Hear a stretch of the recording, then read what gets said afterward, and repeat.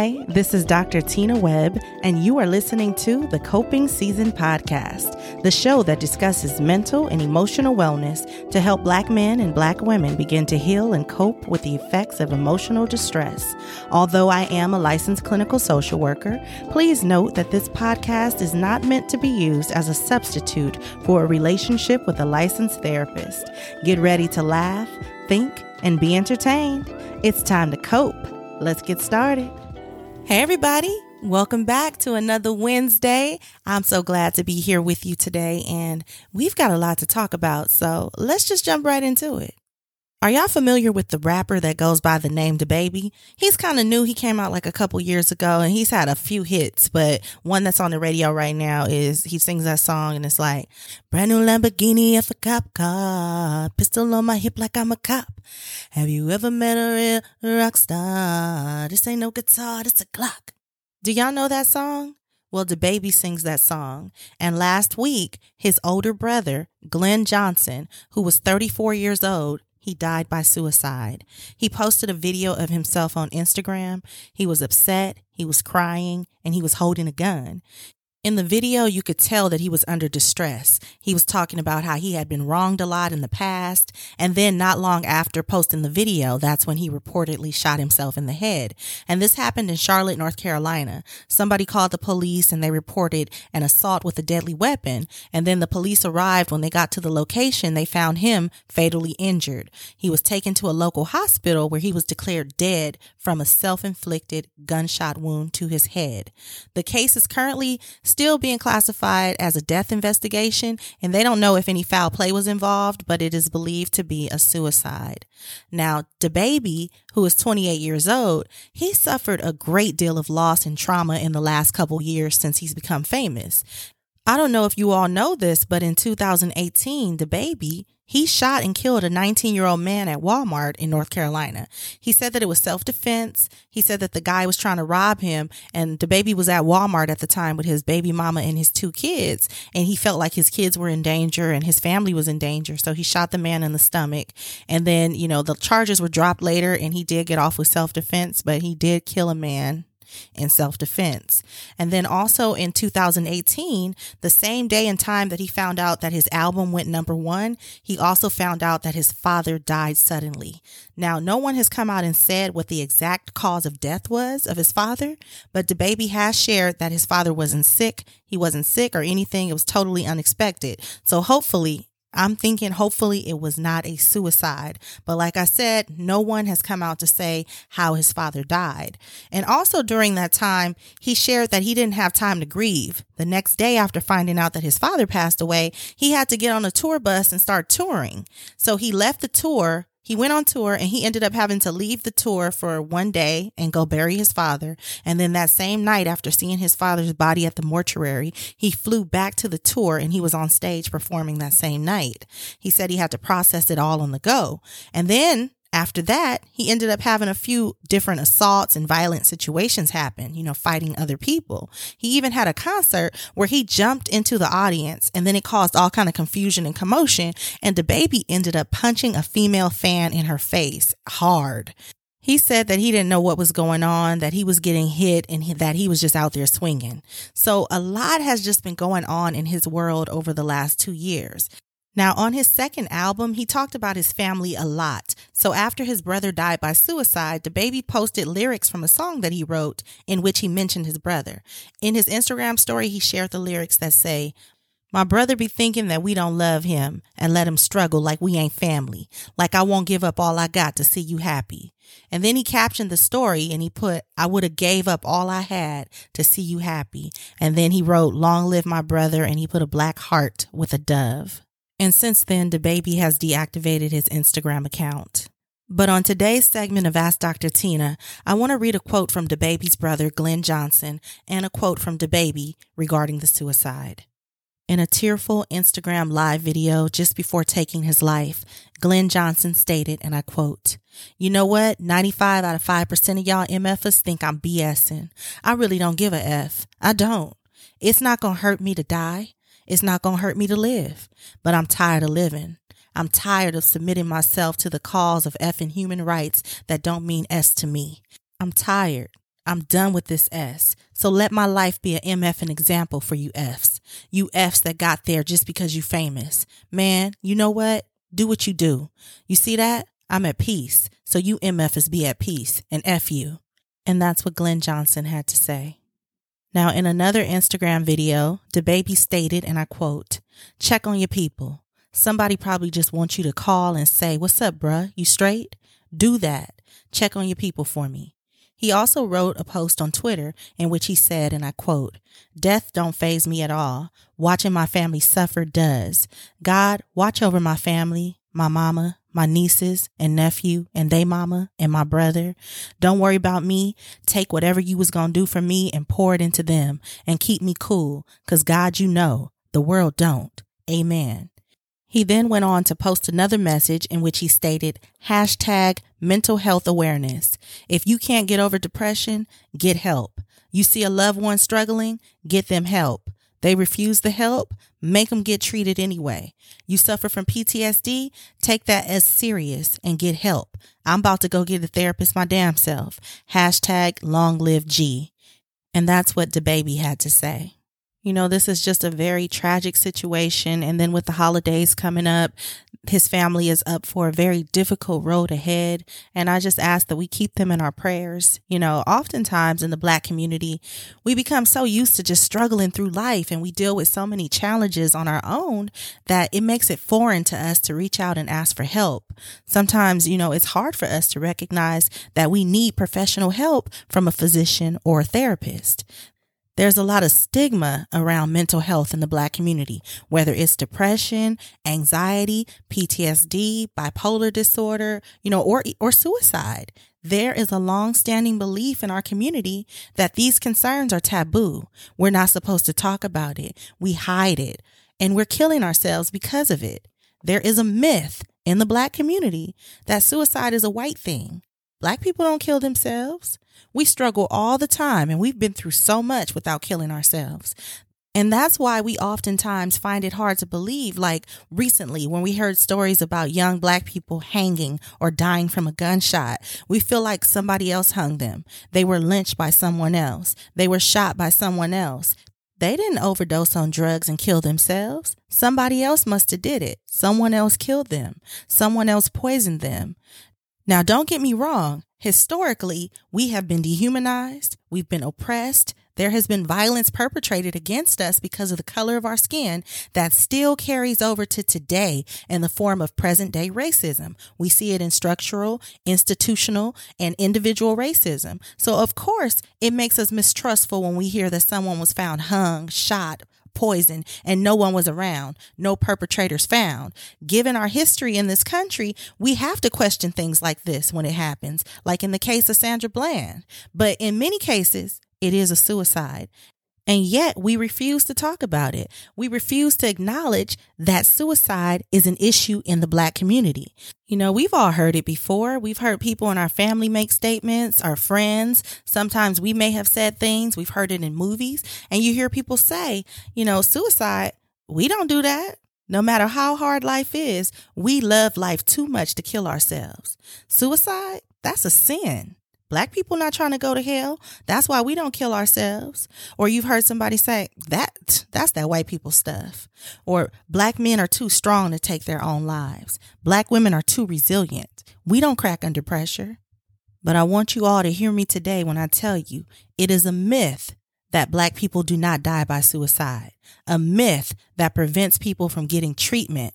It is a myth that makes it difficult for us to prevent suicide. The truth is, Black people die by suicide, especially Black youth. Black youth suicides are rising. It's occurring at shocking rates, and it's being ignored. We're not talking about it. Our babies are killing themselves. They're thinking about killing themselves, and we don't even know it. They are less likely than any other youth to disclose thoughts of suicide. They're not going to tell anybody that this is what they're thinking. And stigma about mental illness, about mental suffering in the Black community keeps people from getting the help that they need. The fear of being labeled, the fear of being outcasted, of being ignored, of being talked about, of being judged. It keeps Black people from sharing their thoughts. We feel shame. So many lives have been lost. So many lives that could have been saved if we just normalize getting the help. If we stop being afraid to talk about suicide. Stop being afraid to talk about mental health. Talking about suicide isn't going to put the thought in their head. That's not going to make them do it. We have to talk about these myths and these inaccuracies that have been floating around our community for too long, especially now more than ever, because Black people are already dealing with mental health issues and we're not getting help. And then that compounded with this pandemic, with racism and injustices, racial trauma inflicted by repeated police killings of Black people, unemployment, isolation. People are sick with health issues. They can't pay their rent. They can't pay their bills. They're having relationship problems. People are stressed out. They're depressed. They're nervous. They're worried. And some of them don't want to be here anymore. They are thinking about killing themselves. They're holding it all inside and thinking about killing themselves. So on today's episode, I want to take a deeper dive into suicide in the Black community. I want you to know that suicide is a major public health concern. It is one of the leading causes of death in the United States. And in the Black community, suicide is on the rise. Unfortunately, in our society, suicide is often painted like it's a permanent situation. The person is branded as suicidal. We got to watch them because 20 years ago, they tried to kill themselves. But I want you to know that that's not true. Having suicidal thoughts is not a brand. It's not a label. It is a sign. It is a signal that someone is suffering and they need help. People think about killing themselves all the time, and that doesn't mean that they're going to act on it. People think about giving up sometimes. People say things like, I'm tired. I don't know how much longer I can go on. Sometimes I wonder if life is worth living. That's called suicidal ideation. They're thinking about suicide. They are considering it. They might be planning suicide. And then a suicide attempt, that's when someone did something dangerous or injurious and their intent was to die, but they didn't. And then suicide is when someone did something dangerous or injurious and their intent was to kill themselves. Their intent was to die from it. And suicide doesn't have to have one single cause. Many things can be going on that can lead a person to want to kill themselves. But we also have to acknowledge the fact that mental illness is a factor in most suicides. And there is a powerful stigma attached to mental illness in the Black community. It's important to know that when someone dies by suicide, so many other people are affected. The grief process is complicated, it's complex, it's traumatic. People dealing with this kind of loss need a lot of support. But in the Black community, we may not get the support that we need because of stigma. We might be less likely to tell someone that the person died by suicide. Oftentimes, we don't share that the death was self-inflicted. And when other people don't know the circumstances of how somebody died, that might make it difficult for them to offer help. They don't know what kind of help and what kind of support that you need. There are also many religions that condemn suicide as a sin, and that factors into also why somebody might not want to disclose the cause of death. So our faith communities, they have work to do in this area because whether it's a sin or not, suicide is still happening. So telling people that they shouldn't think or talk about suicide is only making the problem worse. It's only making people keep their mental struggles to themselves even more. And then after a suicide, families are often conflicted. They have different views about how to discuss the death outside of the family. They're often in this position of having to decide whether to keep the suicide a secret. Are they going to keep it a secret from outsiders, from the children, from certain relatives? And when that happens, it leads to isolation, confusion. It leads to shame that can last for years or even generations. And that's why in some families, you might say oh, well, there was a rumor that they killed themselves, but I don't know, or I heard, or they say, and you really don't know the facts of it because it's something that's often hidden in Black families. You don't know if the person died by suicide, but you heard or you think. And that's just because there's a lot of stigma attached to it. There's a lot of shame that's attached to it that gets passed down from generation to generation. And in most Black families, there are a lot of secrets. We hold a lot of secrets, and there's reasons why we do that. And I'll talk about that in another episode, but we are very secretive people and it causes a lot of damage.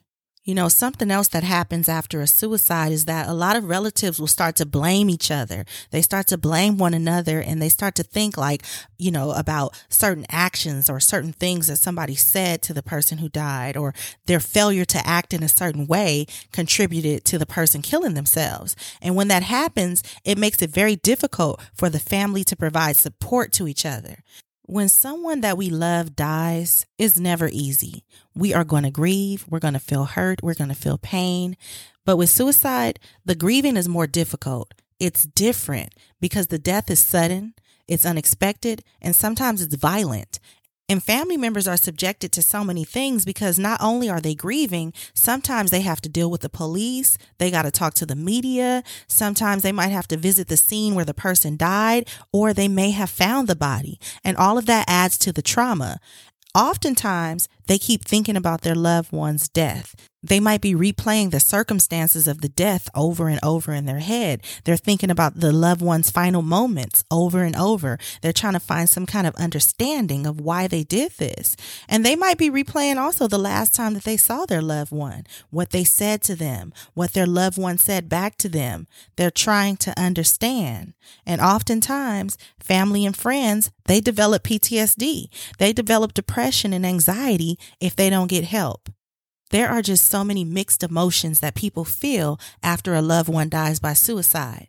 Like when somebody is murdered, as in a homicide, family and friends, they're angry, but they're angry at the perpetrator. They can point that anger to the person who killed their loved one. But in suicides, the victim is the perpetrator. They killed themselves. And that causes so many mixed emotions, so many different emotions that family members feel. It can be very complex, very difficult, because the person who died by suicide, they may have been a victim of their own circumstance. They couldn't see another way out. Maybe they were struggling with mental illness, but sometimes family and friends, they're in so much pain, they're so confused that they take the suicide as if it was like an assault against them. They take it as a rejection, that person couldn't bear to be here on this earth with them anymore. They weren't enough for them to make them want to stay. So the feelings of anger, rejection, and abandonment can be very intense, and it's very hard to understand after a suicide. People struggle because they need a reason. Why? Why did they do this? People start torturing themselves with the what if questions. What if I called them more? What if I made them go to the doctor? What if I asked if I could come over? These questions end up punishing family members. They punish themselves for not being able to predict or to know that the person was going to kill themselves. And they condemn themselves from not stopping it from happening, for not intervening in some way. And most times, these thoughts are unrealistic. They may not have contributed to their loved one's suicide. It's very common that people will overestimate their ability to have changed what happened. You know, sometimes people who are terminally ill, they have cancer or they have a debilitating disease, they might kill themselves. They die by suicide. And people find it easier sometimes to understand suicide in that context because the person was suffering. They physically saw them suffering. They saw them sick. But that's the issue with mental illness as well. They're sick. They're suffering, but it's internal. It's hidden. It's not seen. There is no blood test to tell us if a person is depressed or if a person has PTSD. So when someone dies by suicide and they weren't physically or visibly sick, it can be very hard to understand. Oftentimes, family and friends, they'll try to find out as much as they can about the person's life, who they interacted with, what they were doing, any circumstances, any factors that led up to the suicide to try to help them to gain some kind of understanding. This is another reason why when somebody dies by suicide in the Black community, we contribute their death sometimes to other reasons. We have to find meaning. There has to be an explanation into what happened, because oftentimes being Black in America, that means that many of us are going to die early anyway. So it makes it hard for us to imagine killing ourselves. We feel like if we could survive slavery, if we could survive racial discrimination and oppression, then we can be resilient enough to survive sadness, mental health issues, and suicide.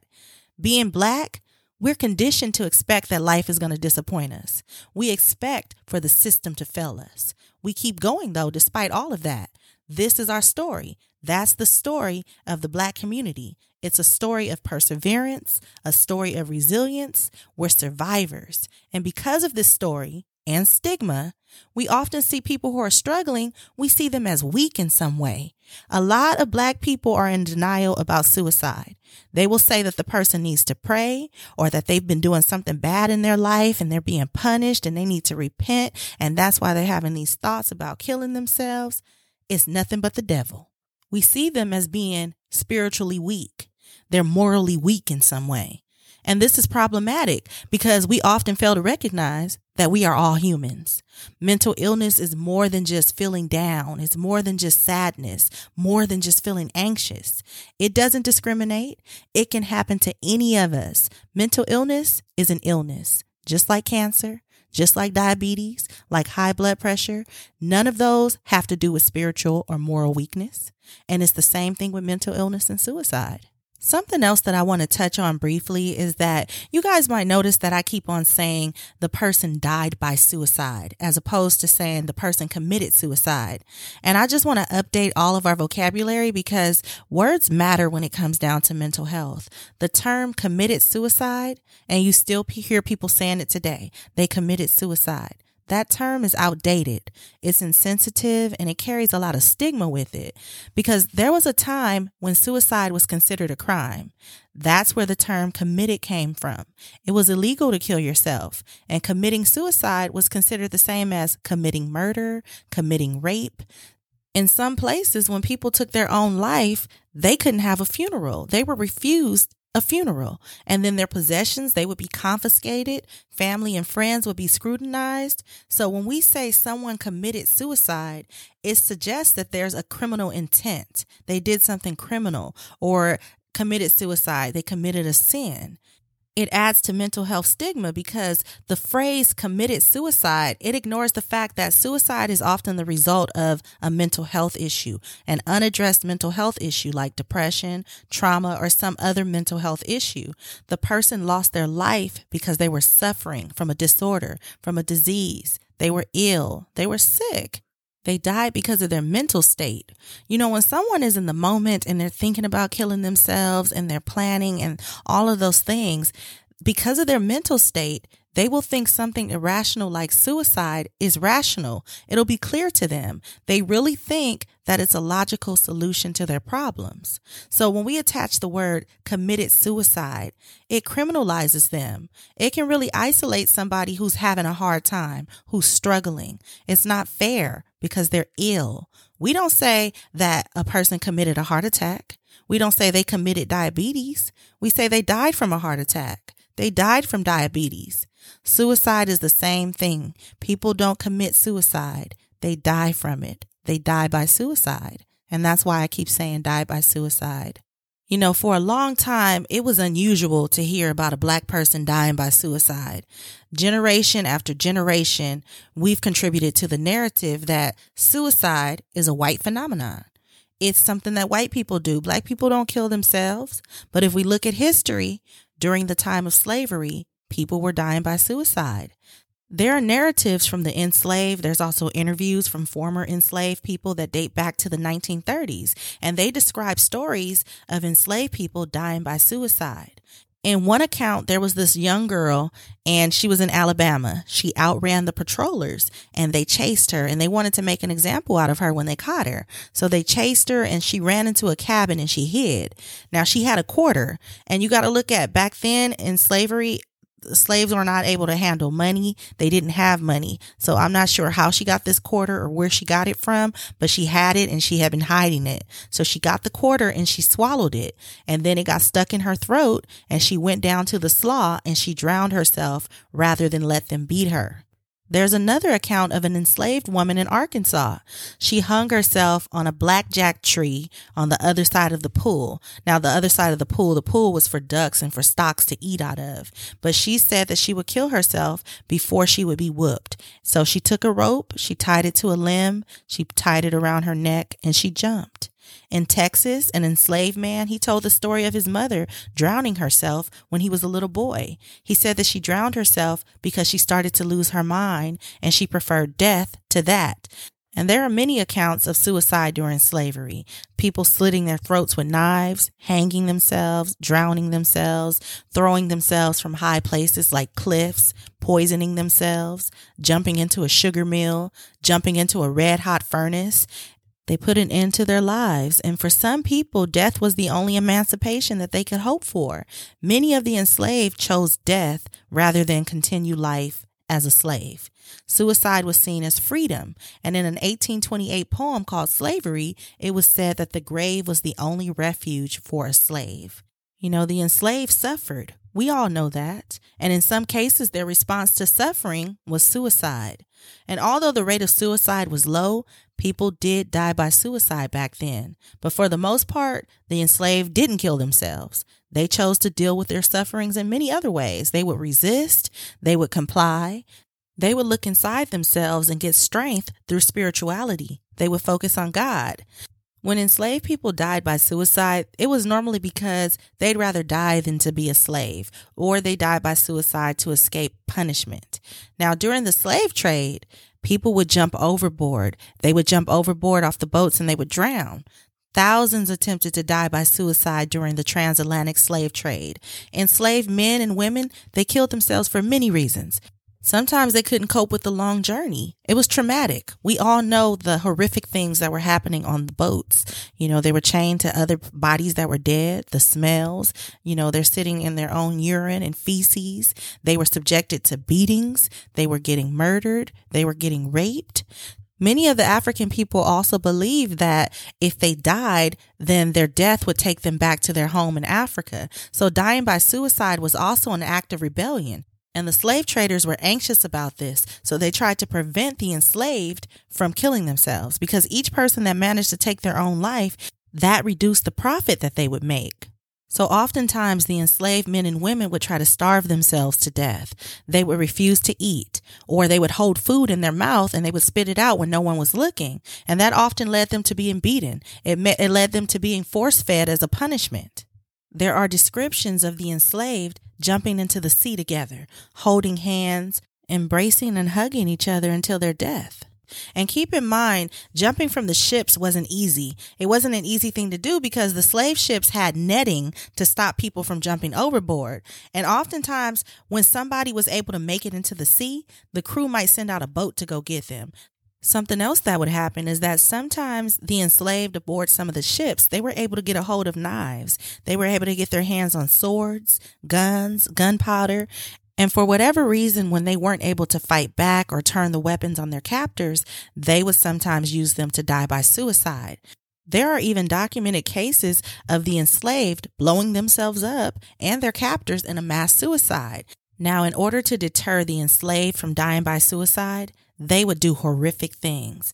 There is an account of a slave trader putting the head of a dead slave who died by suicide. He put his head on a pole and he had the other slaves walk around it to persuade them and to let them know that after they die, they're not going to return to their country. Slave traders would mutilate corpses of the enslaved. They would mutilate their bodies to convince the slaves that your body isn't going to be any good if he goes back to Africa after death. I'm destroying your body so horribly that you're not going to be able to use your body if you come back in the afterlife. It was barbaric. It was horrific. So as you can see, human suffering and suicide in the Black community has always existed. Many people who struggle with suicidal thoughts feel like they're all alone, but it's more common than more people are aware of. And suicide isn't a new problem.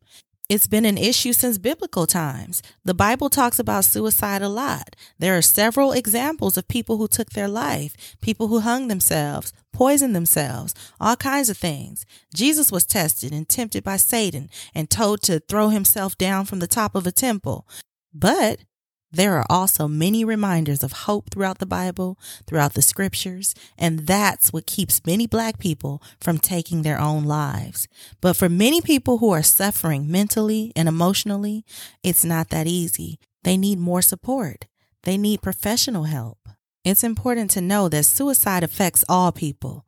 Close to 800,000 people in the world die every year due to suicide. That's equal to one person every 40 seconds. Over the course of you listening to this podcast today, Many people have died by suicide, and there are many more attempting as we speak. They estimate that for every one person who dies by suicide, over 20 more are attempting. Now, overall, it's important to know that Black people are less likely than white people to die from suicide. However, Black teenagers are more likely to attempt suicide than white teenagers. Studies have shown that the suicide rate among Black youth is increasing faster than any other ethnic group. Black children under the age of 13 are taking their own lives at twice the rate of white children.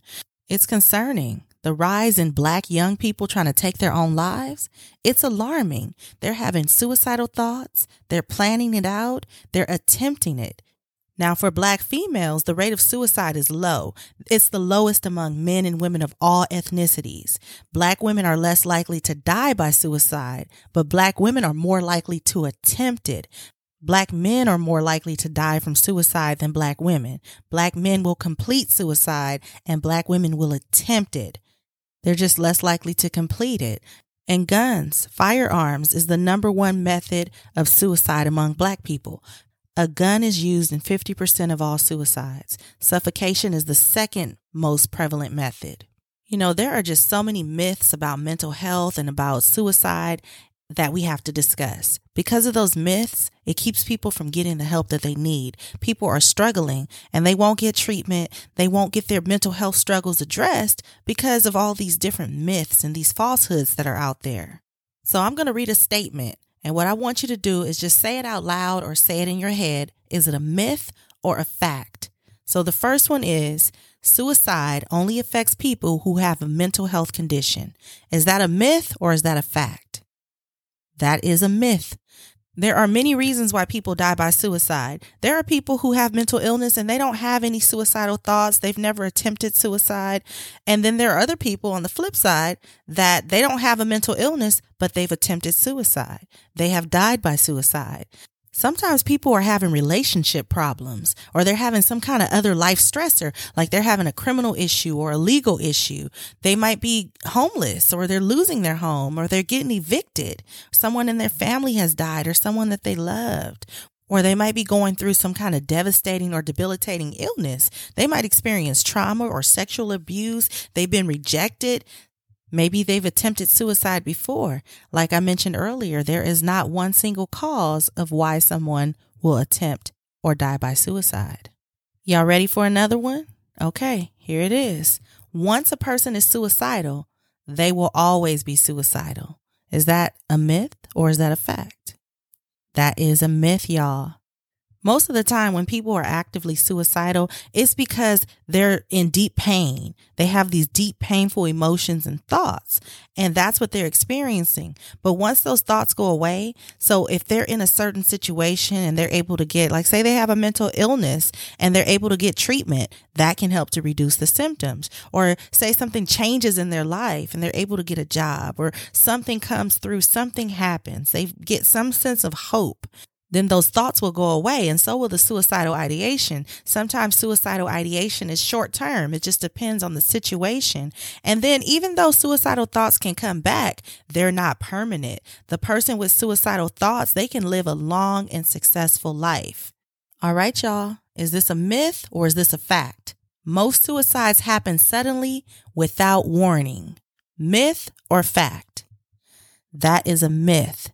Most of the time, before somebody dies by suicide or before they attempt suicide, there are warning signs. There are things that they have said or that they are doing that are warning signs. And it's important to learn and understand the warning signs so that you can be able to recognize them and take action. Because sometimes people who are suicidal, they might only show the warning signs to the people that are close to them.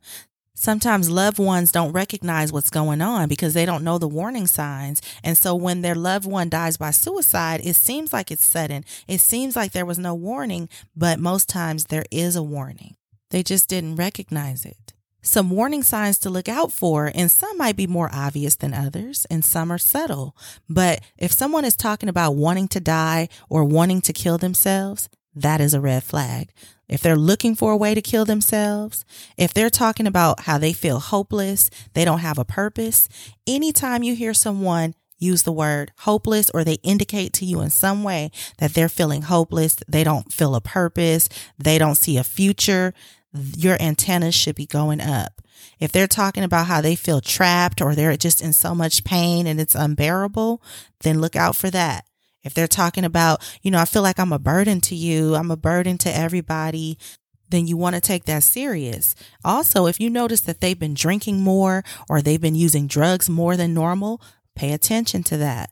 If you notice they're acting anxious, they're agitated all the time, they're just doing like reckless behavior, driving fast, they're doing drugs, they're doing things that are reckless, and you're like, wait a minute, you need to slow down. They're getting into fights with people all the time.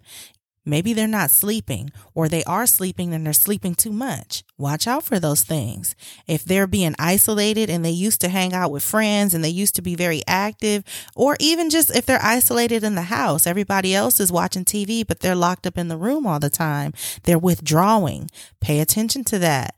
If you notice that they're showing rage and they're just having these anger outbursts, or they're talking about they want to get revenge on somebody, they're seeking revenge and they have all this rage and anger inside of them, pay attention to that. They might be having mood swings.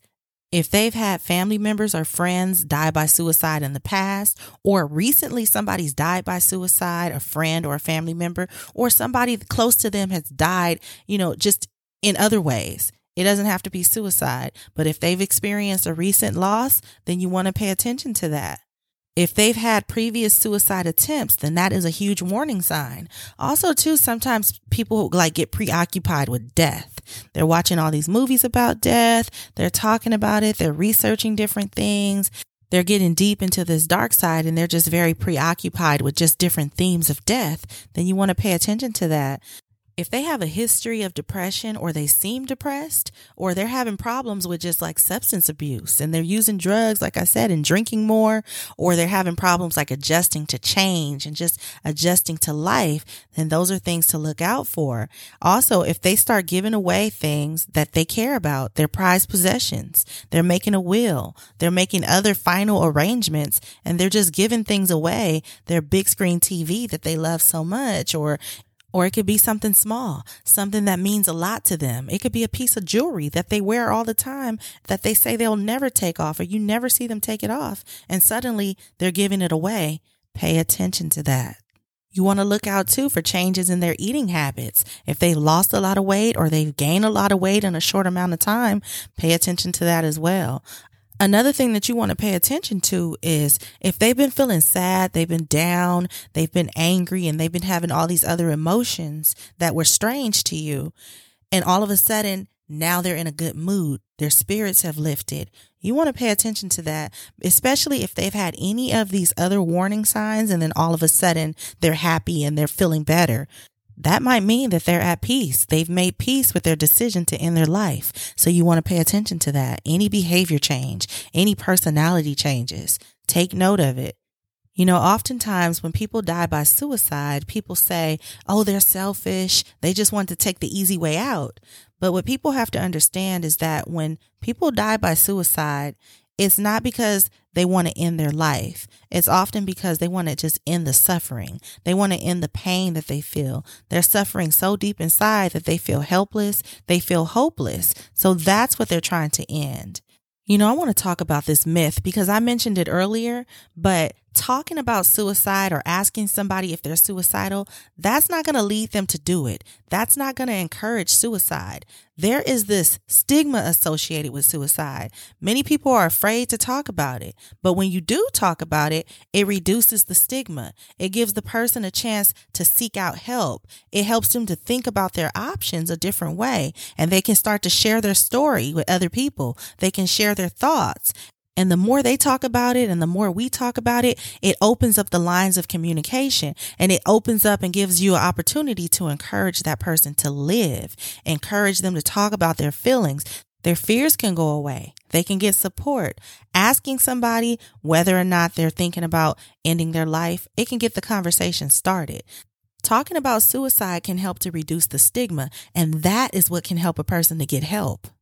When I was young and I was a teenager, I used to write letters to myself, letters to my future self. So I would write, it would be like my goals, because I was always thinking about the future when I was a kid, thinking about the future, what I would become, who I would be, what is my life going to be like? Am I going to accomplish all the goals and the dreams that I have now as a teenager?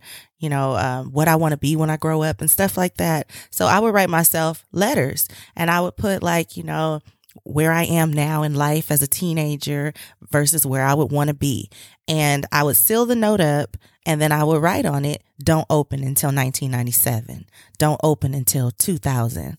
And I didn't open them. I put them in my little box where I keep all of my high school pictures and awards and all my stuff. And I just threw it in there. And then over the years, I think it was like 5 years ago or so, I opened a letter that I wrote to myself in 1997. And I think about that now. If someone was to give me a letter and they told me, don't open this until this specified time, I don't think that that's a promise that I could keep. Knowing what I know about suicide, that is not a promise that anyone should keep. We see it in movies too. Somebody will leave a note behind and they'll make a promise, like, promise me that you won't open this until this time. Promise me you won't read this until XYZ. And keeping a promise like that, a promise to keep a note unopened and unread, is not a promise that should be kept, because there's a potential for harm.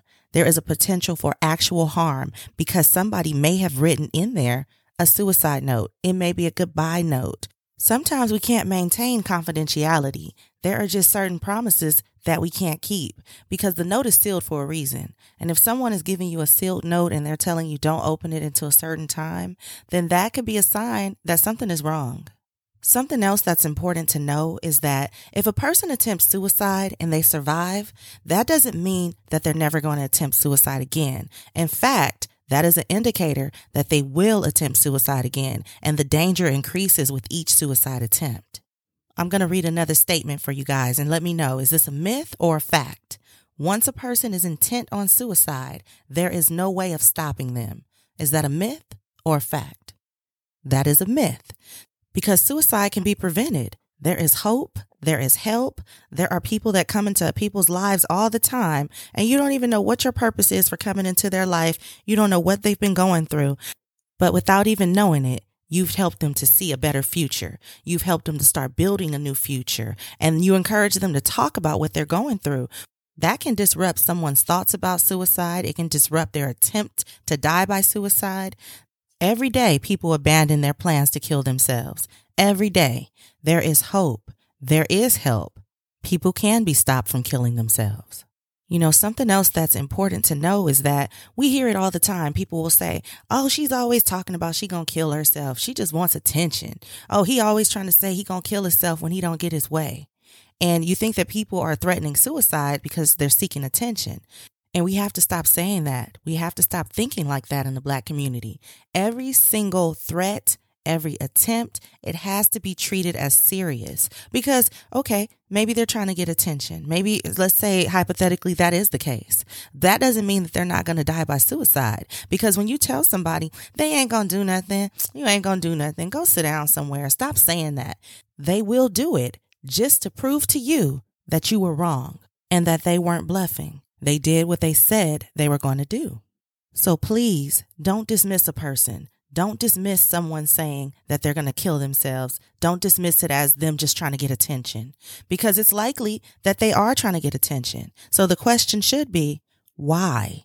When people come off like they need attention, then yes, that's what it is. Attention is needed. Our alarm should be going off, and we should give them that attention.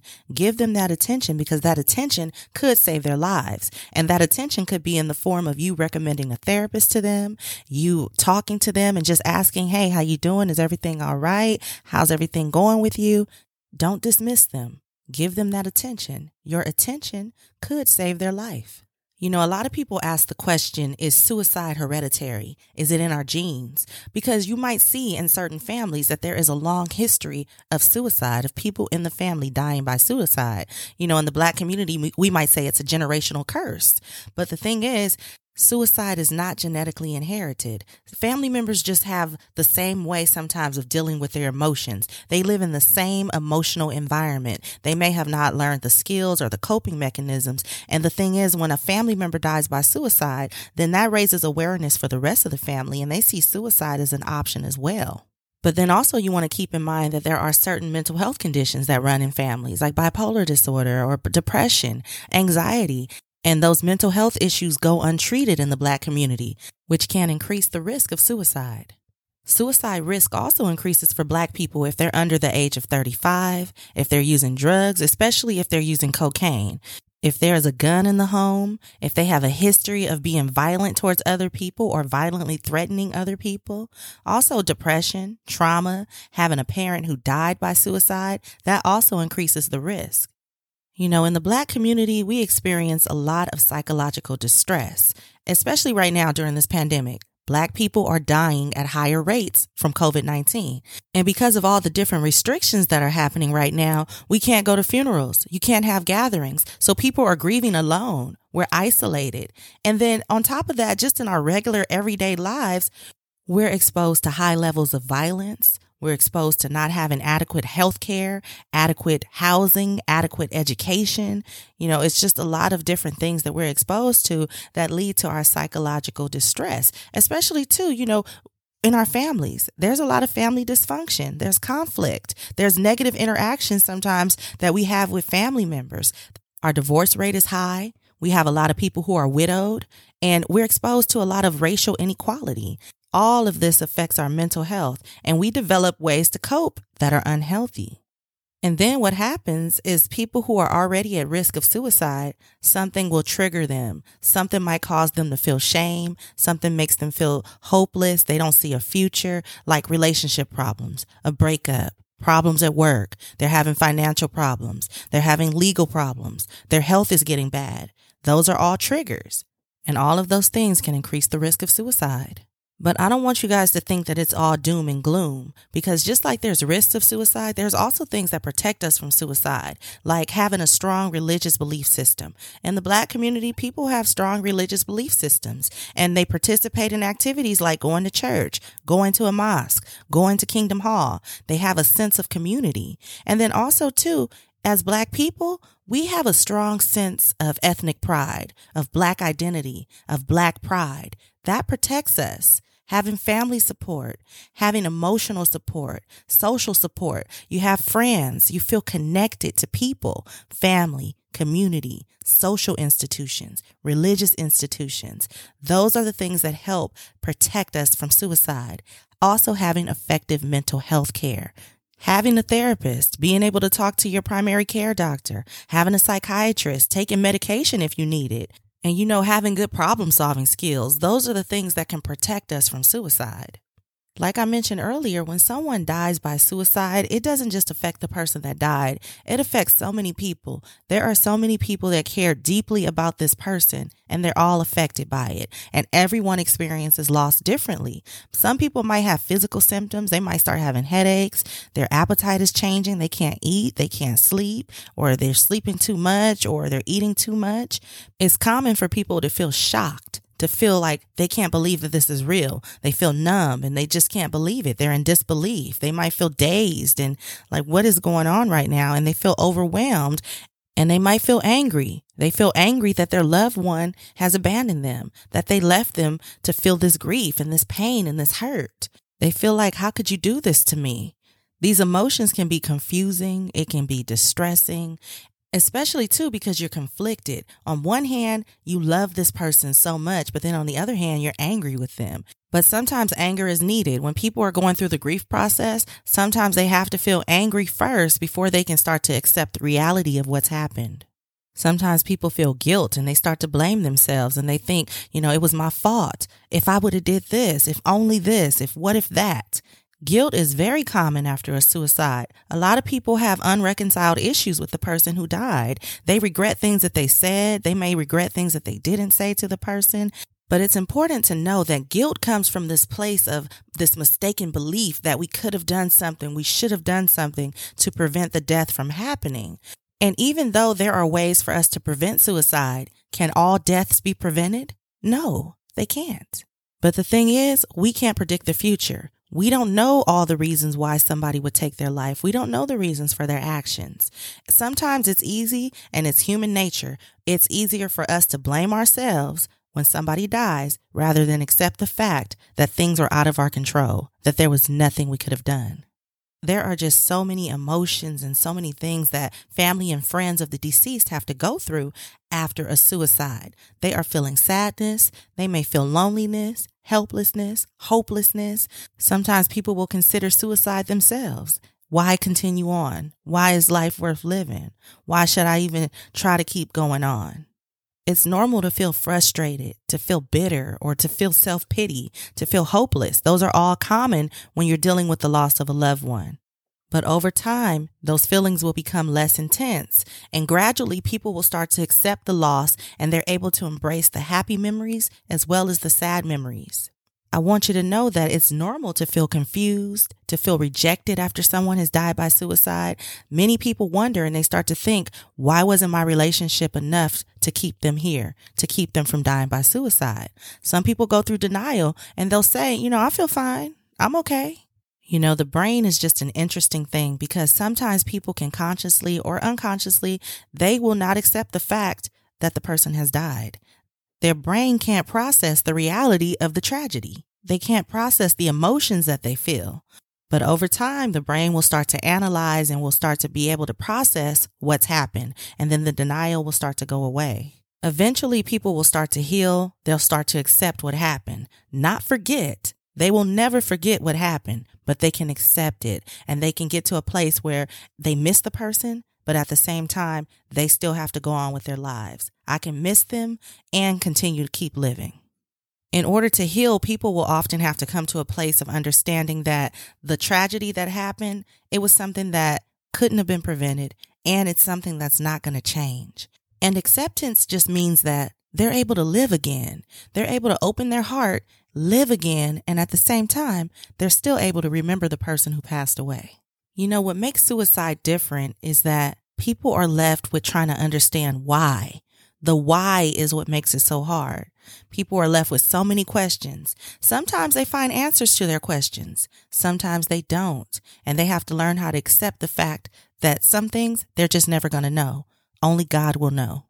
It's human nature for us to want to understand and for us to ascribe meaning to things. And that's what makes suicide so hard. There are some things that we will just never understand, and we have to accept it. I just want to say that mental health is about more than depression. It's about more than anxiety, more than PTSD, schizophrenia, or a bipolar diagnosis. It's about our overall emotional and mental well-being. We deserve to live a healthy life. We deserve to be physically, mentally, spiritually, and emotionally healthy. You don't have to be afraid to talk about suicide. You don't have to be afraid to talk about mental illness. You don't have to be afraid to talk about getting treatment. Knowing the warning signs, knowing the myths, the facts, all of that can help us to look at suicide in a different way.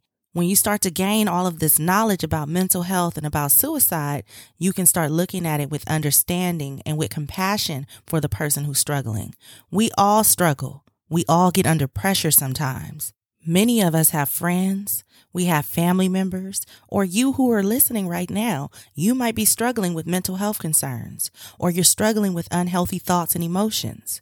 Even if you don't have a strong support system or you feel alone, there is hope, there is help, and there are healthy ways to cope. Let me tell you how. You know what time it is. It's time to cope. It's time to pull out our coping toolboxes. I'm going to give us some tools to toss in there today to help us cope with suicide. Remember, we are going to be building this coping toolbox every time that we're together so that we can keep everything that we need that can help calm us during times of distress and help us to express how we feel in healthy ways. I just want to say that I know that the shock, the pain, the sadness, and the grief can be overwhelming and it can be consuming after losing someone to suicide. It may feel like you're in this sunken place that you'll never get out of, but I want you to know that it's normal to feel this way. And as you go through the grief process, these feelings will change. It's also important to know that when people have experienced a loss by suicide and it's recent, It's not uncommon for them to start having thoughts of suicide themselves. It's common for people to start feeling like they wish they were dead, or to feel like the pain is unbearable and they can't handle it, or they don't want to be here. But that doesn't mean that they'll act on the suicidal thoughts. That doesn't mean that they're going to do it. Normally, the feelings and the thoughts will decrease over time. But if you find them too intense, or you're starting to think about putting those thoughts into action, please get help. Please seek support from a mental health professional. Go talk to a therapist. Talk to your doctor. Let them know what's going on. You will never forget the loss that you've experienced. You'll never get over it, but you can get through it. A loss like this can change you, but you can survive it. Over time, you will heal. Losing someone to suicide can be devastating, and that's why it's important to seek support as you start your journey towards healing and acceptance. You don't have to go through this alone. Finding support can mean professional support. It can mean talking to your friend, talking to your family members. It's about getting help so that you can cope with the loss. If that means getting a therapist, do it. Try to identify some people in your life who are good listeners. Who can you turn to? Who can you talk to? Identify those people and reach out to them. It could be a friend, a family member, a mental health professional, a spiritual advisor, somebody from church. It might help to join a support group. Whatever support looks like for you, it's important that you reach out for help when you feel like you need it. And be patient with yourself. Be patient with yourself, with other people. It's important to know that just like you're feeling so many different emotions, the people around you are going through the motions too. They're trying to sort out their feelings. So take the time that you need to heal. You might need to set boundaries with people. Sometimes people don't understand and they're trying to tell you how to feel and how to think. You might need to limit your contact with those people. And remember, it's okay to say no to things. If you feel overwhelmed, take a step back. Protect your peace. Do what you have to do to take care of yourself. Like I said, some people may not understand, but it's okay. Also, try not to make any big decisions or anything important until you feel ready, until you're able to respond in the way that's most helpful to you. Allow yourself to feel whatever you are feeling. Express yourself. Like I said, you can talk to people about how you feel. If you don't feel like talking, then you can journal. And then that can help you let go of your thoughts. Just stay present in the moment. Try to learn mindfulness and relaxation techniques like deep breathing. And that can help you stay present. And that can help you to experience your emotions without getting overwhelmed. And try not to isolate yourself. Go to social events. Go to things that you're invited to if you feel like it. Try to do activities that bring you joy, that make you happy. Do things that help you to relax and they can be used as a distraction. And remember, it's okay to laugh. You're grieving, but it's okay to laugh. It's okay to cry. Whatever you feel, allow yourself to feel it. You want to try to make a routine for yourself.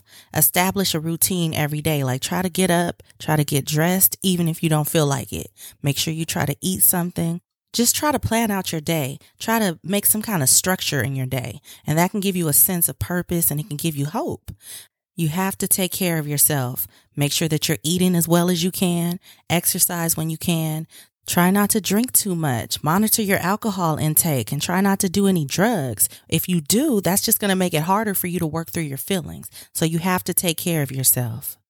When a friend or loved one dies by suicide, it can be hard to talk about the loss. It can be hard to tell people about what happened, and you might not know what to say. You might feel like you want to hide the truth. You might feel like other people won't understand what you're feeling and what you're going through, and that can be a lonely, painful place to be in. When this happens, dealing with the suicide can feel like a painful secret, and you don't want that to happen. So it's important to think about what you're comfortable talking about. What are some of the things that you're going to say if people ask you questions? Some things that you can say if you're not ready to talk is you can say, I can't talk about this right now. It's too painful.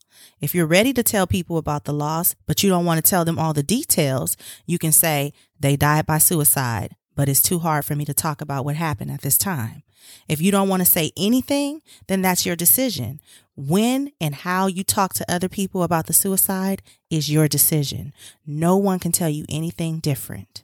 It's also important to know that after a suicide, people don't know what to say sometimes. They don't know how to interact with you. They don't know what to say to you. They're still trying to process everything for themselves, so they might not reach out to you as much. So what can be helpful is if you keep in touch. Keep in touch too. Let people know how they can help you, what you need from them, what's helpful. Reach out to your loved ones. Reach out to your friends, your spiritual leaders. Reach out to people so that you can get comfort. You can get understanding. You can get healing. Surround yourself with people who are willing to listen to you when you need to talk. And also surround yourself with people who you can be around when you don't want to talk, when you want to be silent, and they just offer a shoulder for you to lean on. They'll wrap their arms around you and give you that hug and that embrace that you need. And just remember, grief is a process. There is no time limit. There's no right way to do it. If you find it too painful to visit the gravesite or to share the details of your loved one's death, then don't. Wait until you're ready. And it's the same thing with holidays and special occasions. If it's too painful for you to go through the holidays without your loved one, if you have family traditions that you normally do where you guys come together, you eat, you have parties, there's just different things that people do in certain families. If you feel too sad or you're too mournful, then don't go. Don't participate, or you can change them for a while. You guys can do something else, maybe to honor or to remember the person who passed away. You can suspend these traditions for a while until you're ready to participate again. And it's okay. It's okay to do that. Don't rush yourself. Don't let anybody else rush you. Don't let anybody tell you it's been long enough. It's been too long. Take the time that you need. Some days are going to be harder than others, and some days are going to be better. And it can last like that for years, and it's okay.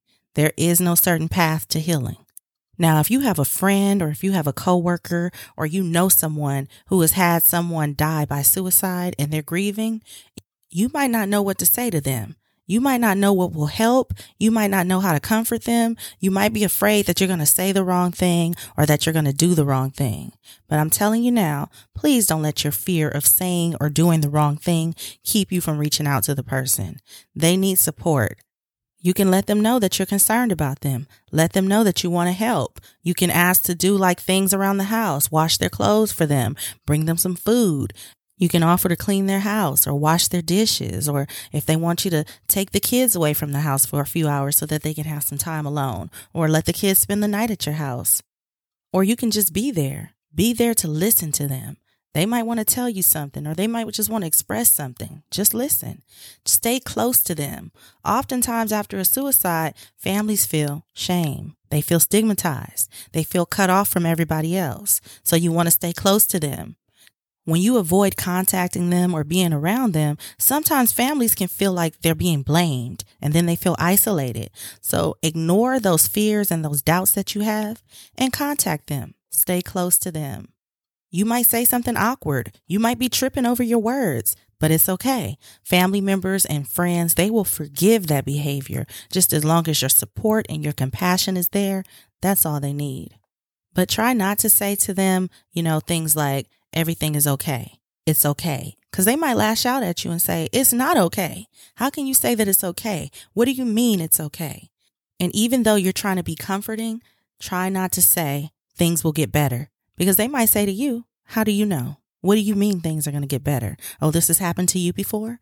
So try to stay away from saying that to them. Just comfort them. Give them like hugs and touch them and listen.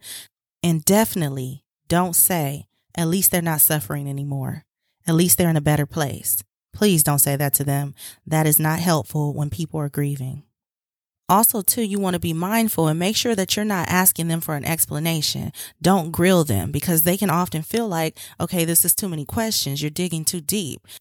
Sometimes people are just trying to find understanding, but when they do that, they start to ask too many questions at one time, and that can make the person feel overwhelmed. Like if you're asking, was there a note? Did they say anything before they did it? Did you suspect anything? Have you talked to their friends? Have you done this? Have you done that? And the person might be looking for answers to give you, but they might not have the answers that you're looking for, and it can make them really angry. So you just want to be supportive and listen to what they have to say about the person. Listen to what they have to say about the death without asking questions. Listen to what they have to say about how they feel. And just remember that the suicide is not the most important thing about the person who died. That person had some great memories when they were alive, and it's okay for you to share those memories, share those stories. Make sure you use the person's name. I remember when Michael taught my son how to drive. Do you remember that? It's okay to say to them, I can't imagine how you're feeling right now. I can't imagine what this is like. You can say that, and you can follow their lead though when it comes down to talking about it. Ask them, would you like to talk about what happened? And even if they say no, even if they don't want to talk about it, they will still appreciate the fact that you asked. You can be direct and just ask them, what can I do to help? And they might just want you to pray with them. They might want to just sit quietly with you. Ask them what you can do. If you know anyone who discloses to you that they're thinking about dying, it can be an adult, it can be a kid, whoever. If they tell you that they're thinking about dying, ask them some more questions. What kind of ideas have they been having? Have they been thinking about how they might die? What is the plan? And if you find out that they do have a plan, it's time to get help. It's time to get professional help immediately. You can take them to the emergency room. You can call your local Department of Mental Health, and they can send a team out that can evaluate them, that can take them to a psychiatric facility if need be, so that they can get evaluated by another mental health professional and get the help that they need. You can call the police department, and you can let them know this is a mental health call. This is a call about suicide, so that they can send a special team, a mental health team out to your house so that they can take them to get some help. But also keep in mind, just because someone tells you that they're thinking about suicide or they're thinking about dying, that doesn't mean that they're going to kill themselves. That doesn't mean that they're going to do it. So you want to listen to them. If they tell you, I've been having these thoughts about dying. I've been having these dreams about dying. I've been thinking about ways that I might die, but I'm not going to do it. I love myself. I love my life. I would never kill myself. They might tell you that. And it's like, okay, well, what can we do about these thoughts? That doesn't mean they need to go to a hospital. And you can always ask them the question, do you think that you need to go to a hospital tonight?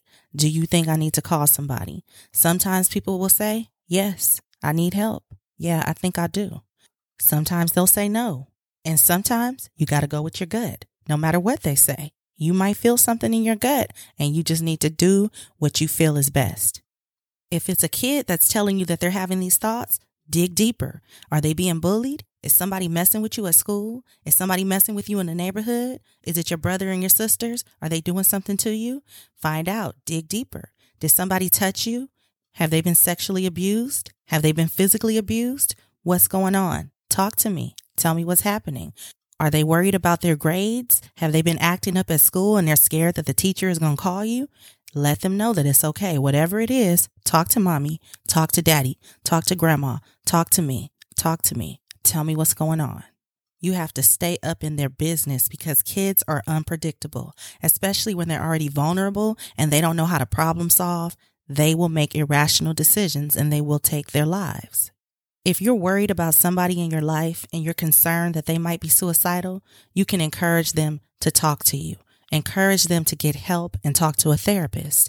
You can ask them directly. Just come straight out and ask them, are you thinking about killing yourself? Are you thinking about making a suicide attempt? Ask them, do you have a plan? What have you been thinking about?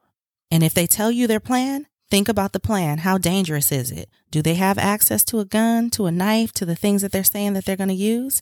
And don't trivialize it. Don't blow their plan off and say, oh, that's never going to happen. That's not realistic. Oh, that's not that dangerous. That's not something that they'll really do. I want you to remember that all suicide intentions are serious. If they're thinking about it, if they're planning something, if they're talking about it, it's serious. And we got to treat it like it's serious. If you or someone you know is having thoughts of suicide, I want you to call the National Suicide Prevention Lifeline. The phone number is 1-800-273-TALK. That's 1-800-273-8255. 1-800-273-8255. You can call 24 hours a day, 7 days a week. It's available to anyone, and the calls are confidential. You can also text them. You can send a text to 741-741 and text the word HOME, HOME.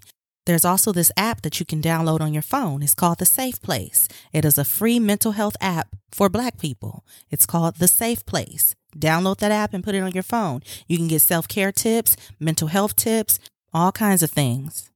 You can also go to the National Organization for People of Color Against Suicide. You can go to their website. Their website is NORG, NOPCAS.org. NOPCAS.org. The organization is called the National Organization for People of Color Against Suicide, and they have free online support groups. If you find yourself thinking about how to kill yourself, if you're going on the internet and you're looking up what are the easiest ways to kill yourself, what are the most painless ways to die by suicide, I want you to please get help. Talk to somebody about how you're feeling. When people kill themselves, they kill everybody else around them who loves them. Find a source of strength. Lean on spirituality. Lean on the people who care about you. Go to therapy. Get help. Life can be hard. Circumstances come along and they can just shake us. It can take a lot of courage to live and to keep going. Sometimes it takes more courage to live than it does to die. I want you to remember, suicide is a permanent solution to a temporary problem. Life changes. Things change. Your circumstances can change. What you're going through right now is temporary. You have the power to choose to live. You have the power to give yourself the opportunity to see what's on the other side of this, to see how you come out of this. You have the power to say, this is not how my story is going to end. Please go get help. I'm begging you to choose life. I promise you, it gets better. And on that note, that's all the tools that I got. Go ahead and put those coping toolboxes away, y'all. It's time for one of my favorite parts of the show, movie therapy, music therapy. I would like to dedicate today's episode to the song called For You I Will by Monica. And the song says, when you're feeling lost in the night, when you feel your world just ain't right, call on me, I will be waiting. Count on me, I will be there. Anytime the times get too tough, anytime your best ain't enough, I'll be the one to make it better.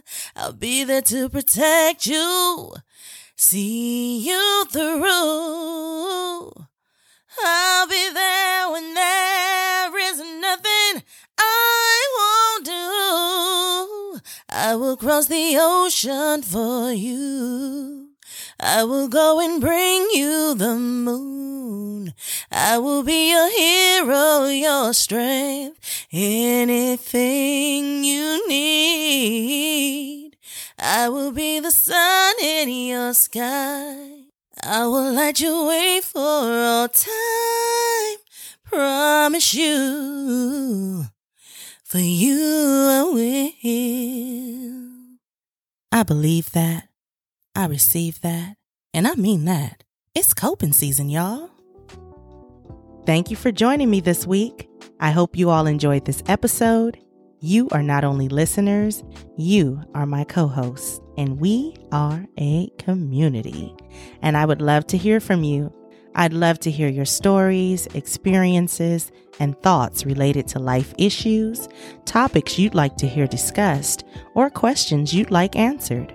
Please visit me on the web at drtinaweb.com and click on Ask Dr. Tina to submit your questions, thoughts, and more. Tune in every Wednesday to hear my response. You can also check out the show notes as well as other contact information on the website. In the meantime and in between time, for additional updates, conversations, and more ways to interact, please connect with me on Instagram, Facebook, and Twitter at Dr. Tina Webb. That's DrTinaWebb. Feel free to share your thoughts from the show on social media using the hashtag Coping Season Podcast. Lastly, please subscribe, rate, and review wherever you are listening to help others find the show and learn to cope just like you. I appreciate and read every single review. Thank you so much for listening to the show and for spreading the word to all of your friends, family, and coworkers. I so appreciate it. Thank you, and I'll see you next week.